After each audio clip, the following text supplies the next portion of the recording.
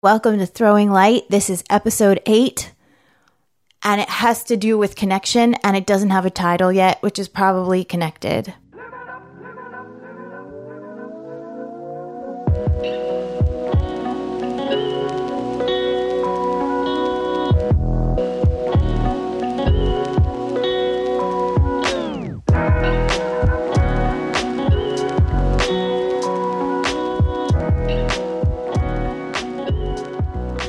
Okay, so connection is one of the big themes in my life right now. Oneness. Oh,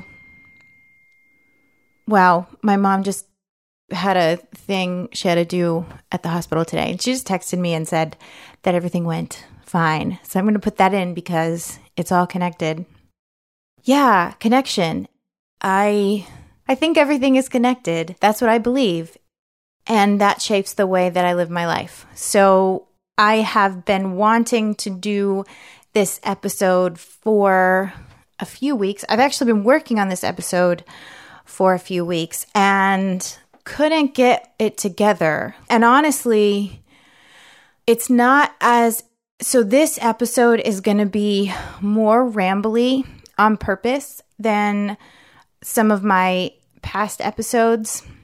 I was working on this episode and I kind of had it almost together, and I was sharing with Jermaine that I was doing this episode and that I was very excited about it. And he asked me some questions that probably were very innocent, but it made me spiral into like oh my God, this is not going to be good enough. I'm not equipped to talk about how everything is connected.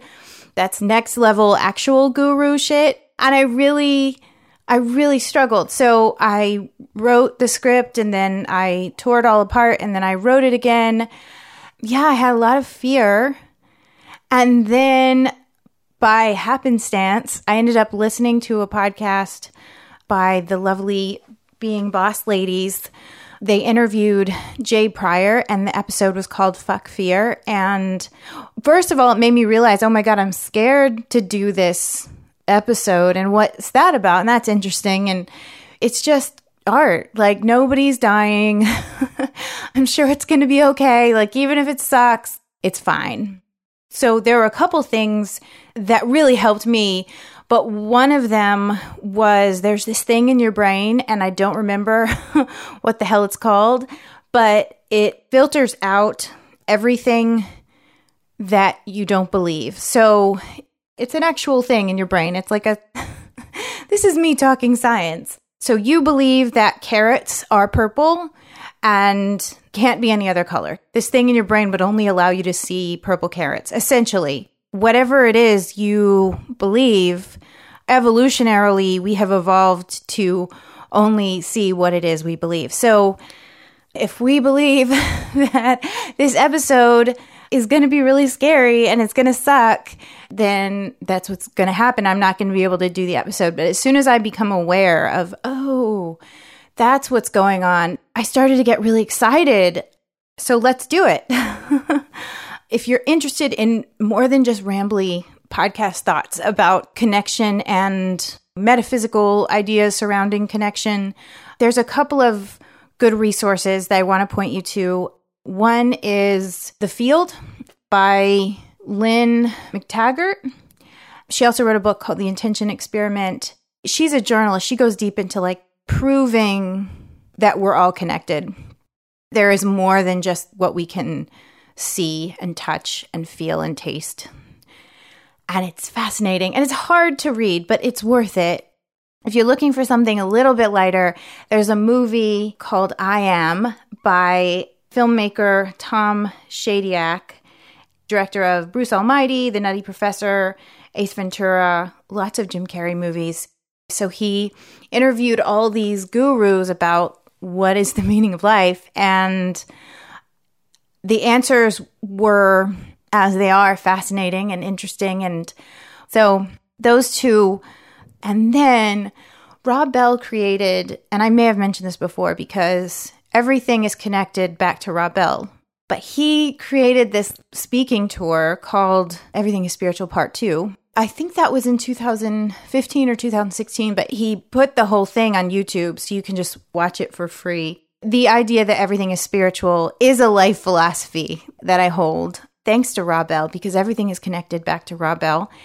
He starts at the beginning of the universe, which is where people normally start, I think. And he goes until like people, really, we're like the 11th hour. We came along and like blew everything up.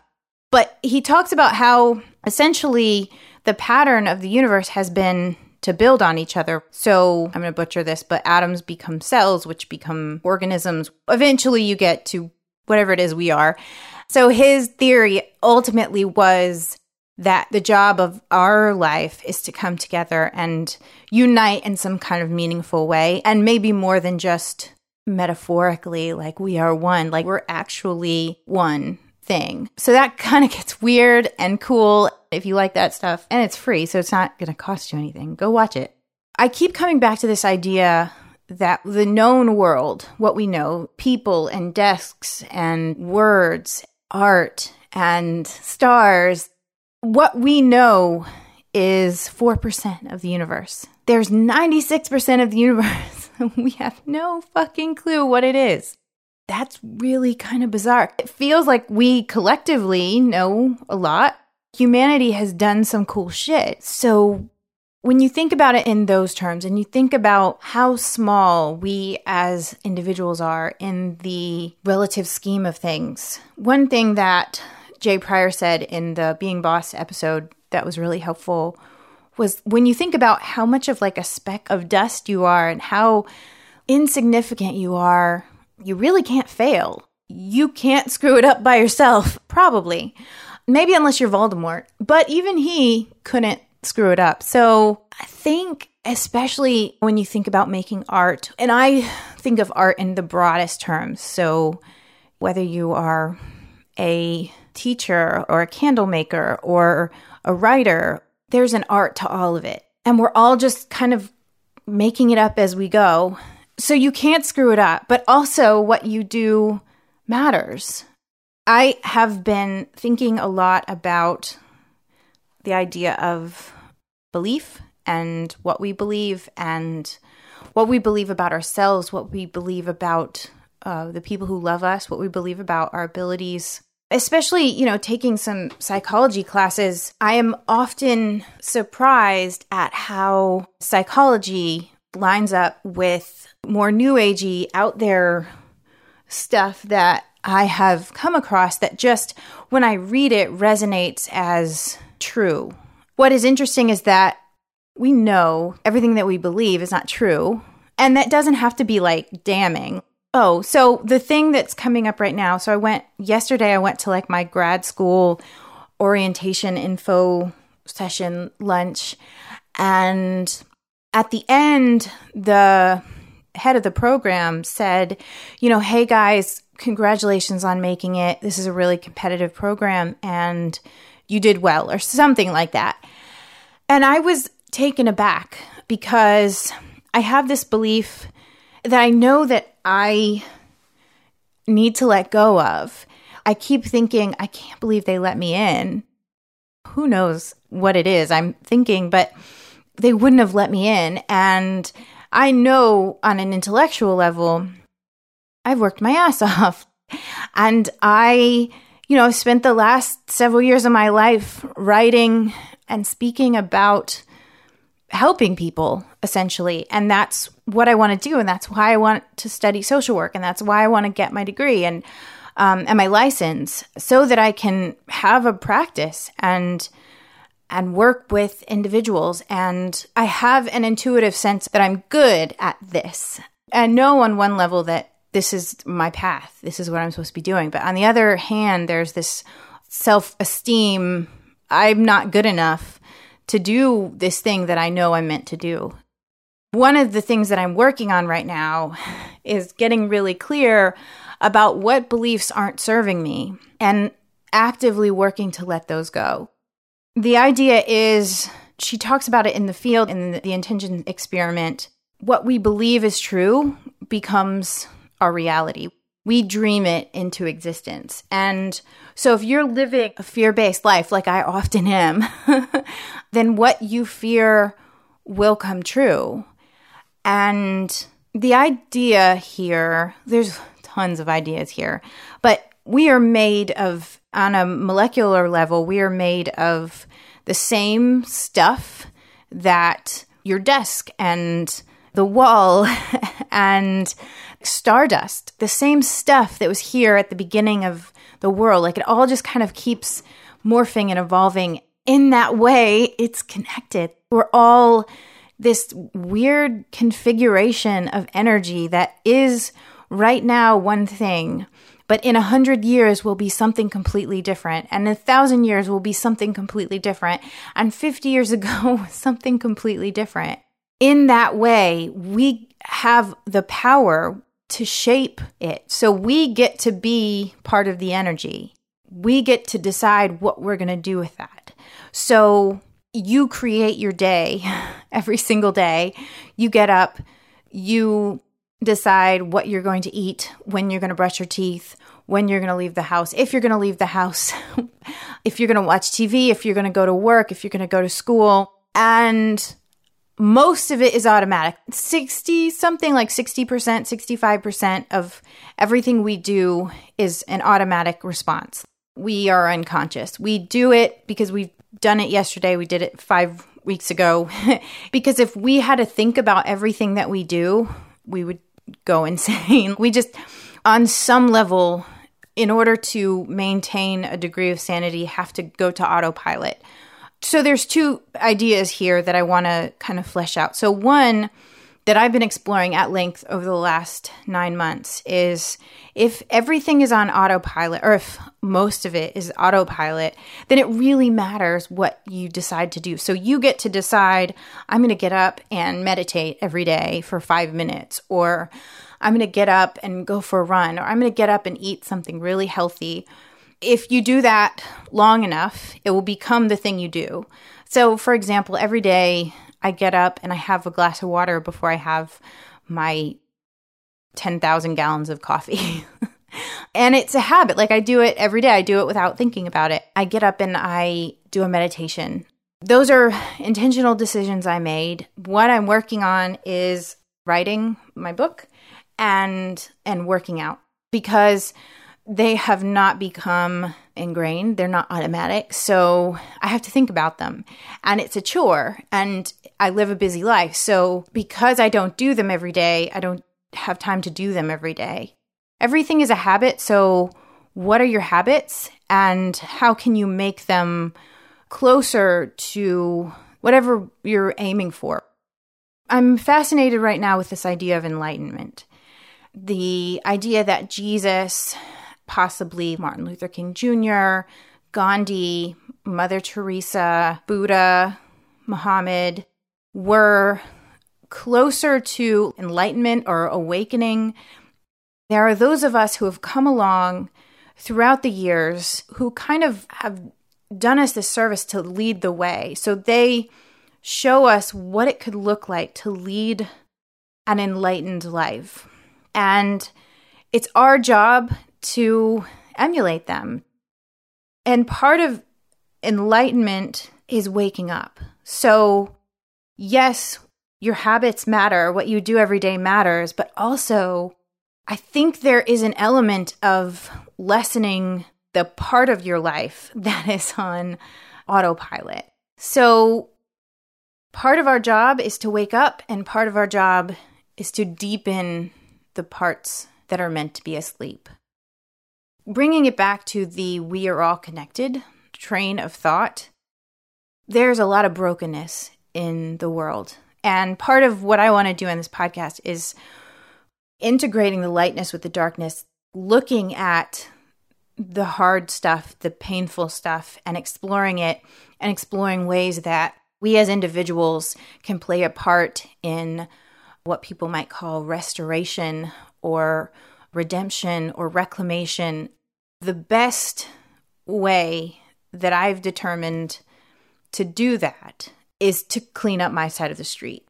A couple things come to mind.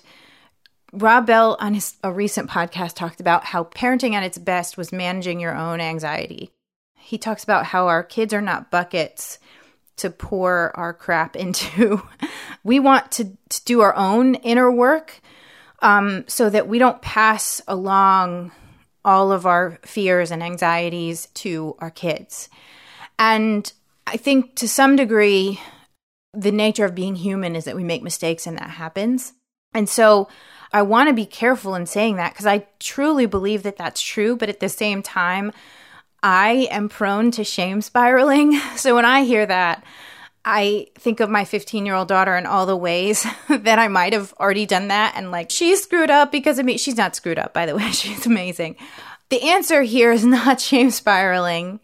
The answer is, what can I do to clean up my own stuff?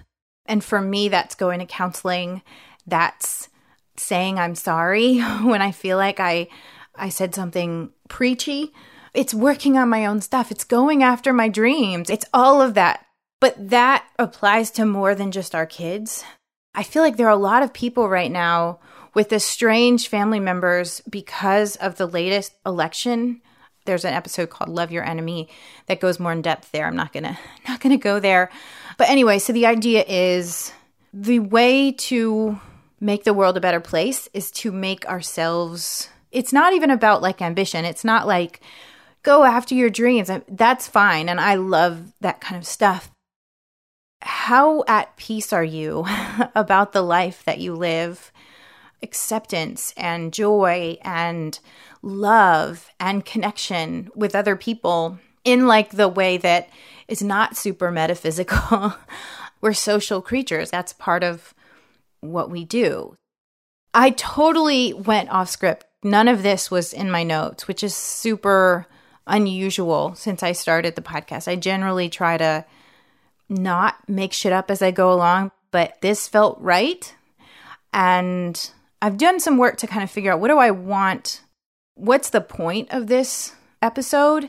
And I think the main point that I want to get across is that we are all connected. And if we are willing to entertain that that's true, we can use that to improve our lives and the world around us. And that's what we're doing here. So I think that's probably all. Thank you for listening. If you're getting a lot from this, leave a review. I would really, really appreciate it. And it will help me reach more people. So here it is, your break for verses.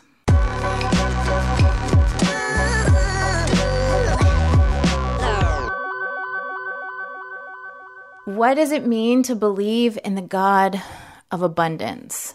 The philosophy of scarcity on which I was raised knows nothing about this God.